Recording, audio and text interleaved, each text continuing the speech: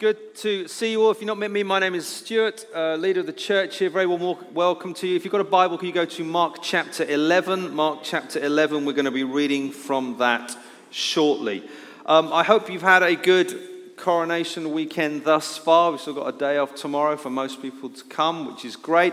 Me and my family, we did yesterday. We watched the coronation and some of the procession. We had scones with jam and cream, and we had little sandwiches that have been cut into triangles, and all had a very nice tea. It was a wonderful time. So hopefully you're enjoying that. I hope the weather holds, because I think there were street parties yesterday.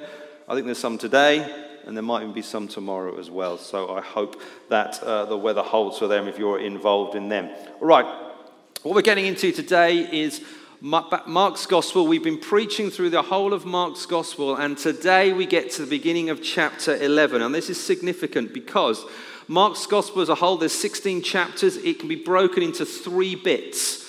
The first part, chapters 1 to 8 and a little bit, is Jesus coming in Galilee, where he kind of grew up, that area, and he's proclaiming the kingdom of God, and he's performing miracles and healings and teaching, and there's opposition. He calls his disciples, and so his ministry is there. Then in the rest of chapter 8, chapter 9, and chapter 10, Jesus is on the way. It's a theme that comes up if you read that through that section. And in that section, we have Peter professing that Jesus is the Christ. Jesus says, "Who do you say I am?" And he says, "You're the Messiah." We have the revelation of Jesus the Messiah on the Mount of Transfiguration, where he kind of glowing white with Moses and Elijah. But he also has 3 times where he tells his followers, his disciples, that I'm going to suffer and I'm going to die, and then 3 days later I will rise. And it comes up 3 times, chapters 8, chapters 9, and chapter 10. So Jesus is preparing them for what is going to happen to him. And we've seen that there's been misunderstanding of that, and some of them have taken that, some of them haven't, some of them are still being very self-centered in their following of him. And then in chapter 11, we begin the final section of Mark's Gospel. And this section takes place in Jerusalem. So we've had Galilee, we've gone on the way, and now he arrives in Jerusalem, the capital, the epicenter of the nation of Israel at the time. So that's where it is. So all the things that Jesus has said is going to happen, we're now in the place that these are going to happen. And if you know the story, you know what's coming. But Mark has built it up for us as we've read through his gospel. So they're into Jerusalem, where he's going to be rejected, he's going to suffer, he's going to die, and on 3 days later, he will rise. And so we've got 25 verses we're going to read from the beginning of Mark. They should appear on the screen behind. Benjamin's there with the mic. Okay, off you go. Now when they drew near to Jerusalem, to Bethphage and Bethany, at the Mount of Olives, Jesus sent 2 of his disciples and said to them, "Go into the village in front of you, and immediately as you enter it, you will find a colt tied, on which no one has ever sat.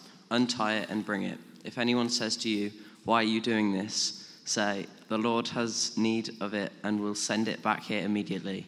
And they went away and found a colt tied at a door outside in the street, and they untied it. And some of those standing there said to them, "What are you doing untying the colt?" And they told them what Jesus had said, and they let them go. And they brought the colt to Jesus and threw their cloaks on it, and he sat on it. And many spread their cloaks on the road, and others spread leafy branches that they had cut from the fields. And those who went before and those who followed were shouting, "Hosanna, blessed is he who comes in the name of the Lord. Blessed is the coming kingdom of our father David. Hosanna in the highest." And he entered Jerusalem and went into the temple. And when he had looked around at everything, and as it was already late, he went out to Bethany with the 12. On the following day, when they came from Bethany, he was hungry, and seeing in the distance a fig tree in the leaf, he went to see if he could find anything on it. When he came to it, he found nothing but leaves, for it was not the season for figs. And he said to it, "May no one ever eat fruit from you again." And his disciples heard it, and they came to Jerusalem, and he entered the temple and began to drive out those who sold and those who bought in the temple. And he overturned the tables of the money changers and the seats of those who sold pigeons, and he would not allow anyone to carry anything through the temple. And he was teaching them and saying to them, "It is not written, my house shall be called a house of prayer for all the So is it not written, my house shall be called a house of prayer for all the nations? But you have made it a den of robbers." And the chief priests and the scribes heard it and were seeking a way to destroy him, for they feared him, because all the crowd was astonished at his teaching. And when evening came, they went out of the city. As they passed by in the morning, they saw the fig tree withered away to its roots. And Peter remembered and said to him, "Rabbi, look, the fig tree that you cursed has withered." And Jesus answered them, "Have faith in God.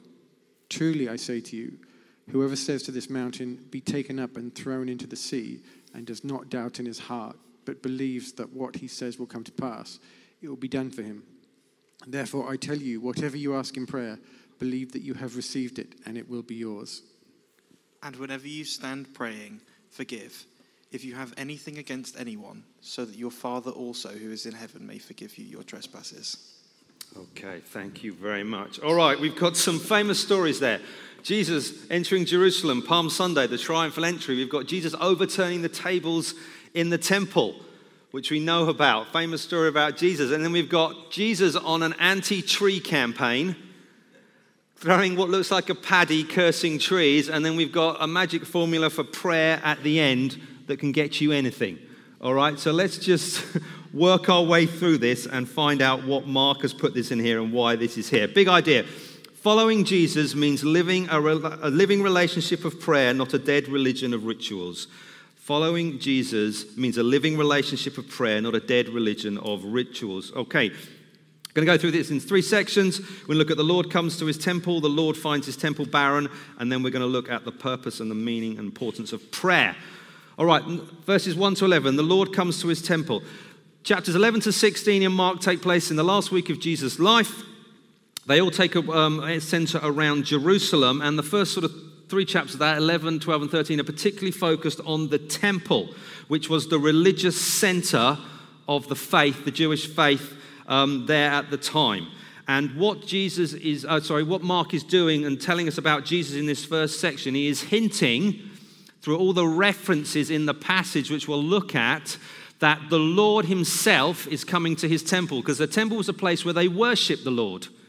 That's where they did all the things we did in the book of Leviticus, festivals and sacrifices and the priests. That all took place at the temple where the Lord was worshipped, where his presence dwelt. And what we've got here is the Lord himself, the Messiah, Jesus, through the first 10 chapters of Mark, he's been laying that out, now comes to his temple. So the Lord is coming to the place where he is worshipped, and we'll see what happens here. So it begins, it says they drew near to Jerusalem, and it mentions 2 villages that are nearby, and they'll come up later. And it says, and the Mount of Olives. Why mentioning the Mount of Olives? The Mount of Olives was a mountain to the east of Jerusalem, which is several hundred feet higher than Jerusalem. So from there, you could look down onto the city of Jerusalem. And it is significant because in the Old Testament, 2 Samuel, chapter 15, it was a place of worship where the Lord was worshipped. And who do we have standing on the Mount of Olives in this story?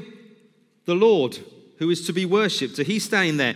In Ezekiel, he sees the presence of God leaving the temple and coming to rest on the Mount of Olives during when the fall of Jerusalem in 586 BC. And so we have the presence of God is on the Mount of Olives. And who's standing on the Mount of Olives? Jesus. So we've got the worship of God is on this place. We've got the presence of God on this place. And according to Zechariah 14, this would be the place of final judgment where the Lord himself will judge the nations. And who's the one standing on the Mount of Olives? The judge of everything, the King of Kings, Jesus. And so they're building it up. And then what Jesus says, he says to these 2 unnamed disciples, go find me a colt, which is a young horse or donkey, which are in common. At the time, the donkeys would have been more common, so it's likely when he comes into Jerusalem, we talk about him riding on a donkey. And he says, go get it, bring it back to me, the master, all those kind of things. And the text gives no indication how Jesus knew that the donkey was there. there's nothing there. We can surmise he's God. He might have had prior knowledge, but Mark doesn't give us room for that. That's not the point. What he is pointing to is the messianic connotations of it, because the colt was identified in the Old Testament in Zechariah as the mount of the Messiah. So the fact that Jesus is going to ride on the colt is what the Messiah will do. The commandeering of a beast of burden was actually what kings were allowed to do in ancient times. So even his action of saying, go get me that donkey, bring it to me, is what a king is allowed to do.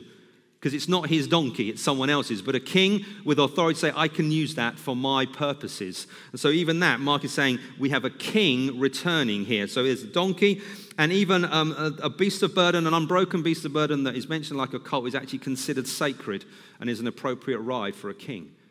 And so even in the commandeering of the animal to ride on into Jerusalem, Mark is telling us the king is returning to his city. We've got the God who's on the mountain in his presence, but he's also a king, and he's coming back to his city. And so they bring the colt to Jesus. He sits on it, and then we have the famous kind of scene as he enters Jerusalem, where there are cloaks on the road, and they're waving leafy branches, and they're saying things. And what they are is putting your cloaks on the road for a king to walk on. Is something that you would do for a king. You wouldn't do that for anyone else. And so there's another reminder that the king is coming. Even the language they use, they say Hosanna, which translated means save, I pray. And so they're basically shouting at Jesus, save us. Which again, Mark is reminding us, who are they talking to? The Savior of the world. There's another hint. Who is this who's come? Save, I pray. Blessed is he who comes in the name of the Lord is a reference to Psalm 118. And it referred to pilgrims entering the temple sanctuary, going to the temple, and then being blessed in God's name. So they're saying, save us, I pray, O blessed one. Save us, I pray, O blessed one. Mark is just piling them up. There's a reference to the father David, who was the greatest king in the history of Israel. And who do we know Jesus is? He's a descendant of David. He's in the line of kings. Is Jesus. So the king is coming back. The Lord is coming back. And then it says he entered Jerusalem, and where did he go? He went straight to the temple area. And then it says he looked around at everything. It was already late, and he went out to Bethany with the 12. Okay, so the focus of this passage is the temple. That's where Jesus was returning to. But it is a total and complete anticlimax. Where did the crowds go? There's all these people shouting and whooping and waving branches and laying cloaks on the ground. And he enters the temple as the king, as the Messiah, as God himself, and nothing. No one reacts. No one says, oh, he's here. You know that one we're waiting for, that worshiping one? He's here. Doesn't happen. They missed it. Totally missed it. The crowd disperses as mysteriously as it appeared. Just gone. There's no confession of faith. There's no the Messiah has arrived and we will worship him, even in his temple. So when Jesus comes back to his house, people don't recognize him, and he's all alone. That's what Mark's gearing up to. So that's the king has returned. The Lord has returned to his temple. Let's move on. Second bit, the Lord finds his temple barren. Now, we've got a sandwich here. We've found this several times in Mark. In his narrative, he starts a story, he puts something in the middle, and then he finishes his story, and we're meant to look at them all together to find out why he's put that there and what the purpose is. So we've got an A-B-A structure in this enacted parable, and it's about the temple, because that's literally what Mark has just spoken about, and it's what he's going to speak about in a moment in this story. So it begins with the barren tree. And I need to give you a lesson on horticulture right now, which, forgive me, my parents will be proud, but I had to look all this up because I don't know anything about plants other than how to kill them. So this is what happens. It begins at Bethany. So there's that thing that's a couple miles outside Jerusalem. They're traveling in. Jesus is hungry. He sees a fig tree. Lessons about fig trees. Hold on to this. The fig harvest is from mid-August to mid-October in the year, where they sprout figs, and then they bud again, but they remain undeveloped through the winter. These buds then swell into a small green fruit called pagim. I hope I pronounced that correctly, Hebrew word. in March and April. So you get these small green fruit, which are then followed by the leaves. Now, these small green fruit, they are edible. People do eat them. So you have the small fruit, you have the leaves, and then later when it rolls around to summer, those small fruit, they develop into the summer figs, which can be harvested. So what happens is it produces fruit before it produces leaves. So when Jesus looks at the tree, he sees green leaves. What's he expecting to find? Fruit. He's expecting to find fruit on the tree. And as he's hungry and he looks at the tree and says, oh, the tree's got leaves on it, it must have fruit. Therefore, I can have something to eat. What does he find when he gets to the tree? There's no fruit. There's no fruit. And so then he curses the tree. He says, no one's going to eat fruit from you again, because it's got the perception of fruitfulness with all the leaves, but the reality is there's nothing. There's nothing there. It's not doing what it should have been doing. And so Jesus' cursing of the figs is based on the fact that the tree did not contain any figs, neither the fully ripe summer figs as expected, but also the early unripe figs. There was no fruit on the tree. Okay? And what has Mark just been talking about? The temple. So we've got the temple where he goes in, where he's not recognized. Immediately we have a fig tree with no fruit. And we know from the prophets, Isaiah, Jeremiah, Hosea, Joel, and Michael, all use the image of the fig tree for God's judgment. So it's a dun, dun, dun. Something's coming, and it's not good. Because Jesus has gone to his temple. He hasn't even been acknowledged there. We've got the fig tree, which is a sign of judgment that should have fruit on it because it looks like it should. It's all the nice stuff's in place, but there's nothing there, and therefore he curses it. He curses the tree. So this tree had all the promise of fruit, yet it is deceptive. Then we move to verses 15 to 19. So we've had a barren tree, and now we've got a barren temple. He comes to the temple courtyard. Now, a little bit on the temple. At this point, it would have been Herod's temple, which was the third temple after Solomon and Zerubbabel's temple. And the construction was still going. It had been going on for many years. About 20 BC, they reckon they started. And it wasn't finished, but it was a massive, impressive structure. What Herod was he was a builder. He was a thoroughly evil human being as well, but he was a builder. And he built this impressive temple. The temple courtyard was about 35 acres. And there was the place of the sacrifice and the worship and the priests and the festivals. And that would have, and you had the temple in the middle with the Holy of Holies and the most holy, the holy place and the most holy place.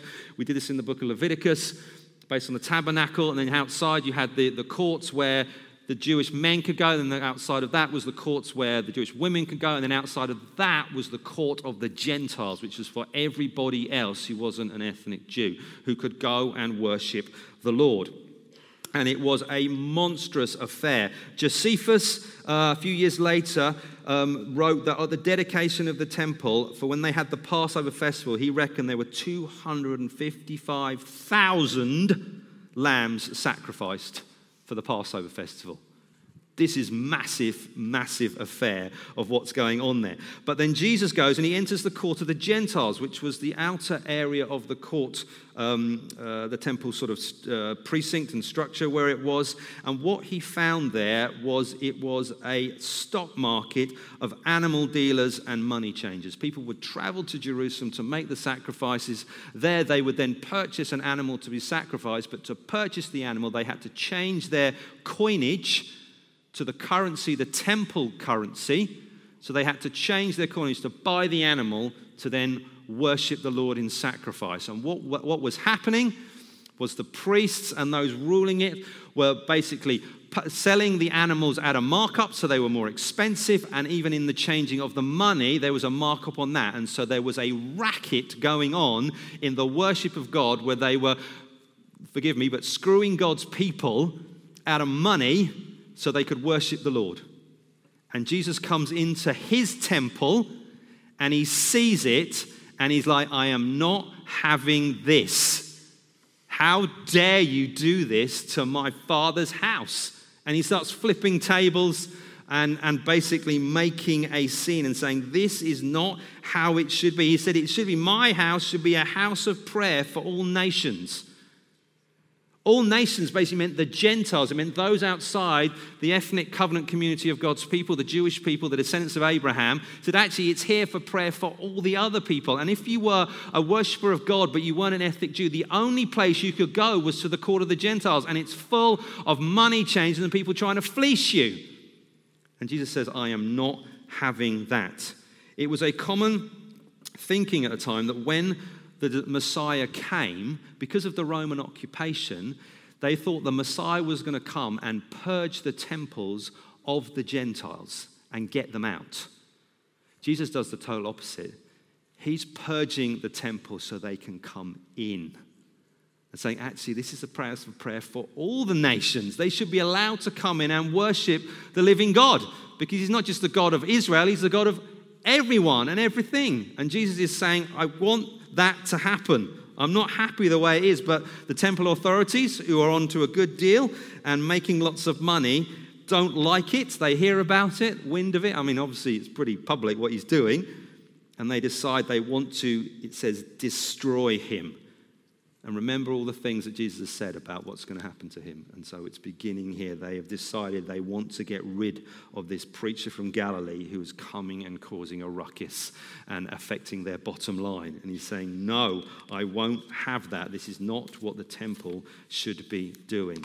And then what we have in the final part of the psalm, which is verses 20 and 21, is we have a withered fig tree and a withered temple. And so as they go back, as they pass by the same fig tree, they find it completely withered. And Peter points out, Rabbi, look, the fig tree you cursed has withered. And so if we put it all together, what we've got Jesus coming to his temple triumphantly. He is the Lord and he's returning to his temple. And then we find that the temple is just like the fig tree. It looks great. It's all there, the outside's there, everything's functioning, but actually there is no fruit. And Jesus is pronouncing judgment on it. It's empty, religious rituals with no substance, and he's saying, no, that will not happen, that will not last. And we know in just a matter of years, AD 70, Jerusalem and the temple is leveled brutally by the Roman authorities. So Jesus' judgment on the temple is saying, actually, that's not going to last because it's not bearing fruit. It's not doing what it should be doing. But actually, what Jesus is also doing is pronouncing judgment on the temple, but he's also replacing the temple. Because who is the new temple where the presence of God dwells? Well, it's Jesus. Jesus is the one who's come. He is God with us. You don't need to go to a temple to pray. You go to Jesus. And then that becomes his bride, his body, the church. And so actually Jesus is saying there is a temple for all nations found in me and manifested through my church to everyone. And that is where I will be working. That is where the fruit will be born. That is where lives will be transformed. And so then we come to that third and final bit, the importance of prayer. And Mark's arranged his material to lead us from one to the other. There's no break. We've had the triumphal entry, temple. We've had this enacted parable of the withered tree, which then we put alongside the temple and say, the temple's not right. And then Jesus is pointing back to himself. So I'm the one. And then we suddenly get the importance of prayer. So Peter's going, look, the tree's withered. And Jesus is saying, look to me. Have faith in God. And he underlines it with, truly I say to you. And then we get this incredible section here where Jesus is talking about prayer. And bear in mind, he's just said that the house of prayer isn't working. So there's no prayer there for the Gentiles. And so actually he's talking about prayer. So prayer is important. We don't reject that. And he's bringing it back to himself, saying, I tell you the truth. And he's talking about two things. He talks about faith and he talks about forgiveness.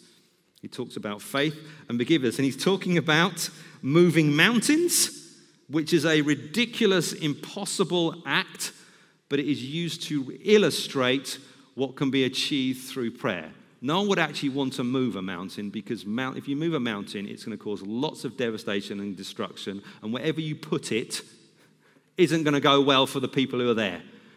But the idea is the mountain representing something so big, but it can be moved in prayer if we are men and women of faith. And Jesus is saying the temple is not your object of faith. I am.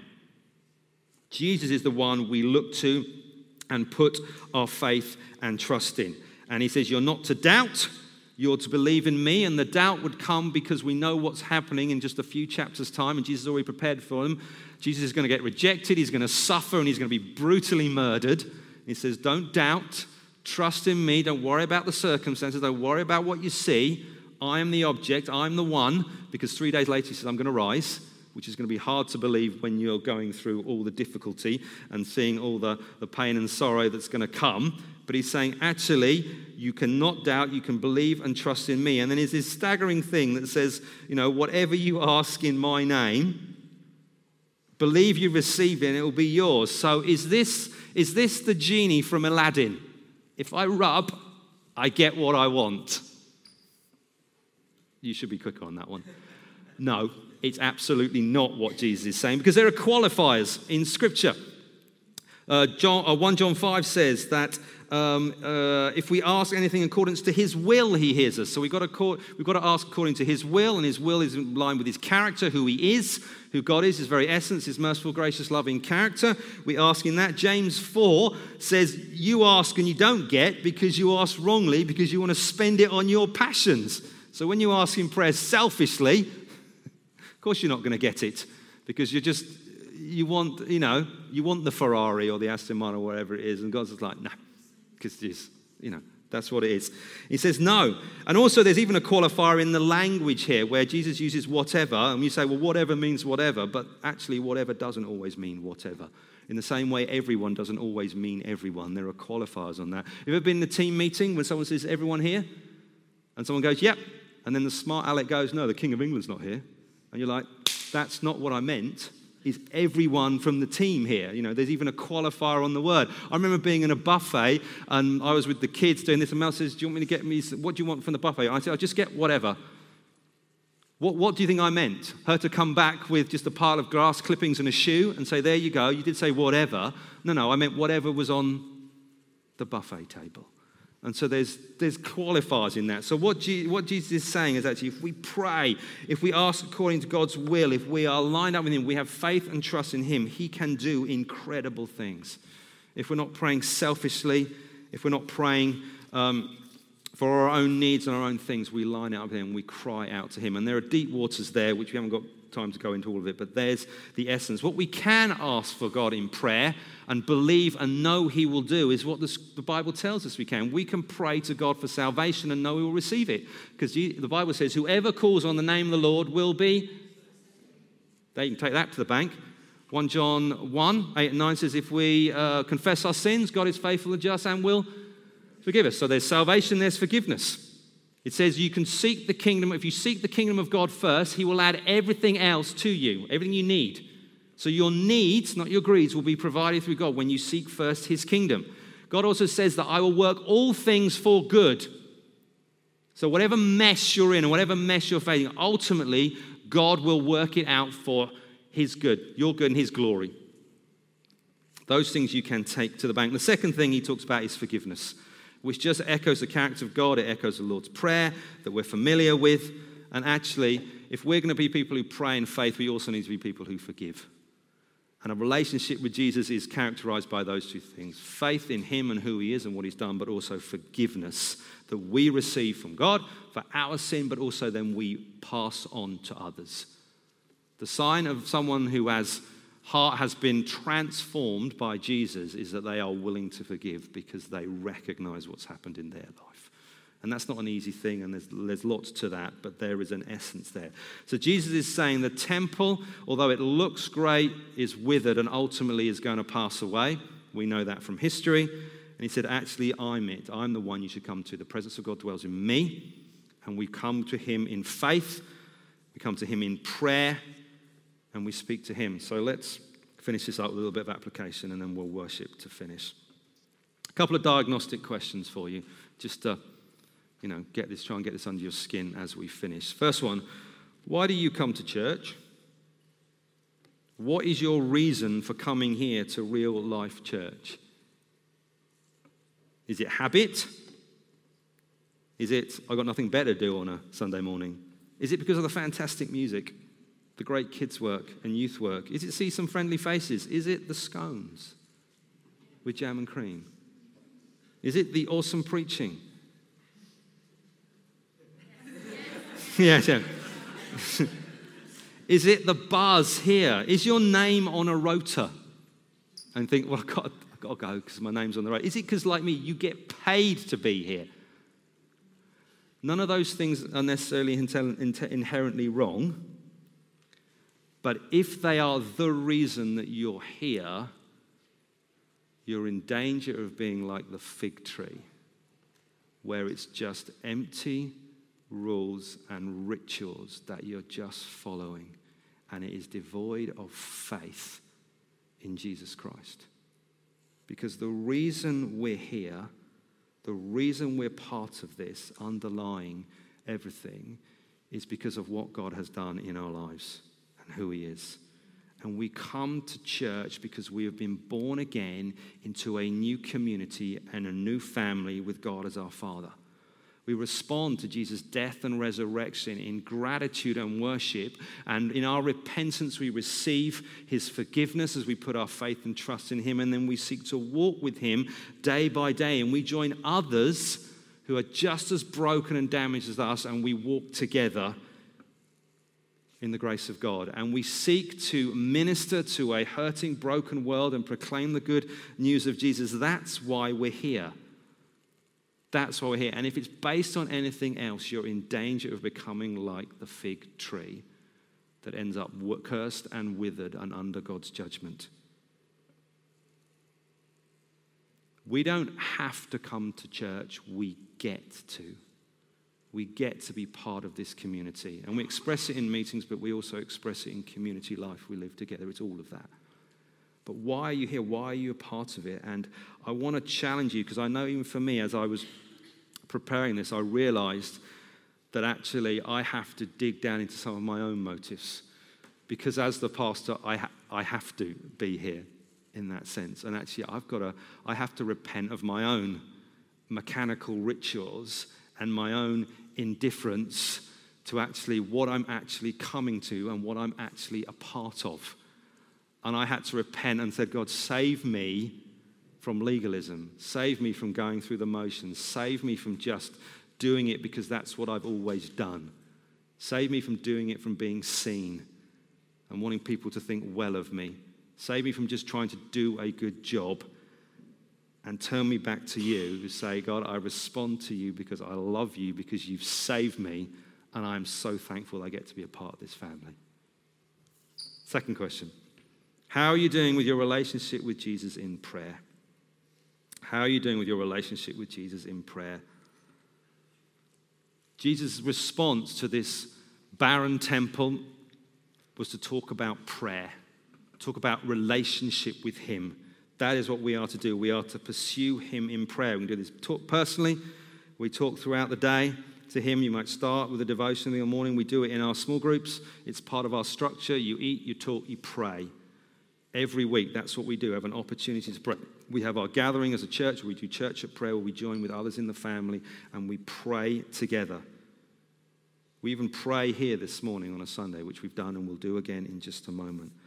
And so what I want to ask you, I want to challenge you, are you going to respond to Jesus in prayer? Not because you have to, not because you're going through a motion, but actually out of desire and relationship. You have friends, you might have children, spouse. You talk to them, you have relationship with them. You don't think every time I do it, I've got to do it. You get to do it because they're part of your family, they're part of your friendship network. And Jesus is the same. And so why do you want us, the band come up, do you want to stand? I want to just lead us in a moment here for us all to do some business with our Lord.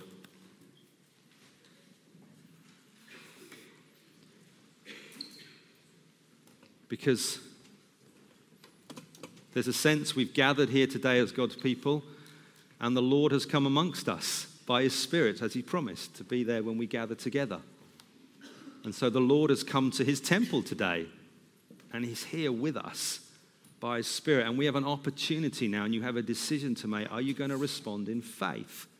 Are you going to respond to him now personally? Are you going to cry out to him? And I think there's going to give an opportunity, just a moment of silence where you can do some business with the Lord. If you know there's some repentance you need to do, which means turning around, going the other way, of your attitude to how you've been kind of engaging with God's people, do it now. Get right with him. Just speak to him. He will forgive you. You can take that to the bank. That mountain can move. But actually, there are times when there are things you need to put your trust and faith in. When was the last time you actually had just a chat with God? Now's an opportunity to do it. And then we're going to sing and you can do it there as well. So I'm just going to pray. You guys have a little bit of a moment and then the band are going to lead us in something. All right? Lord God, we want to thank you that you came. Lord Jesus, we want to thank you that you are the presence of God. You are the Messiah. You are the Lord. We thank you that we are part of your people. We've been scooped up into your body, the church. Lord God, we are so grateful and we are so thankful for that. Lord God, we say we love you and we praise you. Lord, we ask you forgive us where we have treated that shabbily, poorly. We've just gone through the motions. Forgive us for empty rituals, Lord God, devoid of faith and love. Lord, we repent of our sin before you and ask you to forgive us for that, Lord Jesus. We come back to you and say, God, fill us with your Spirit now that we might know your presence.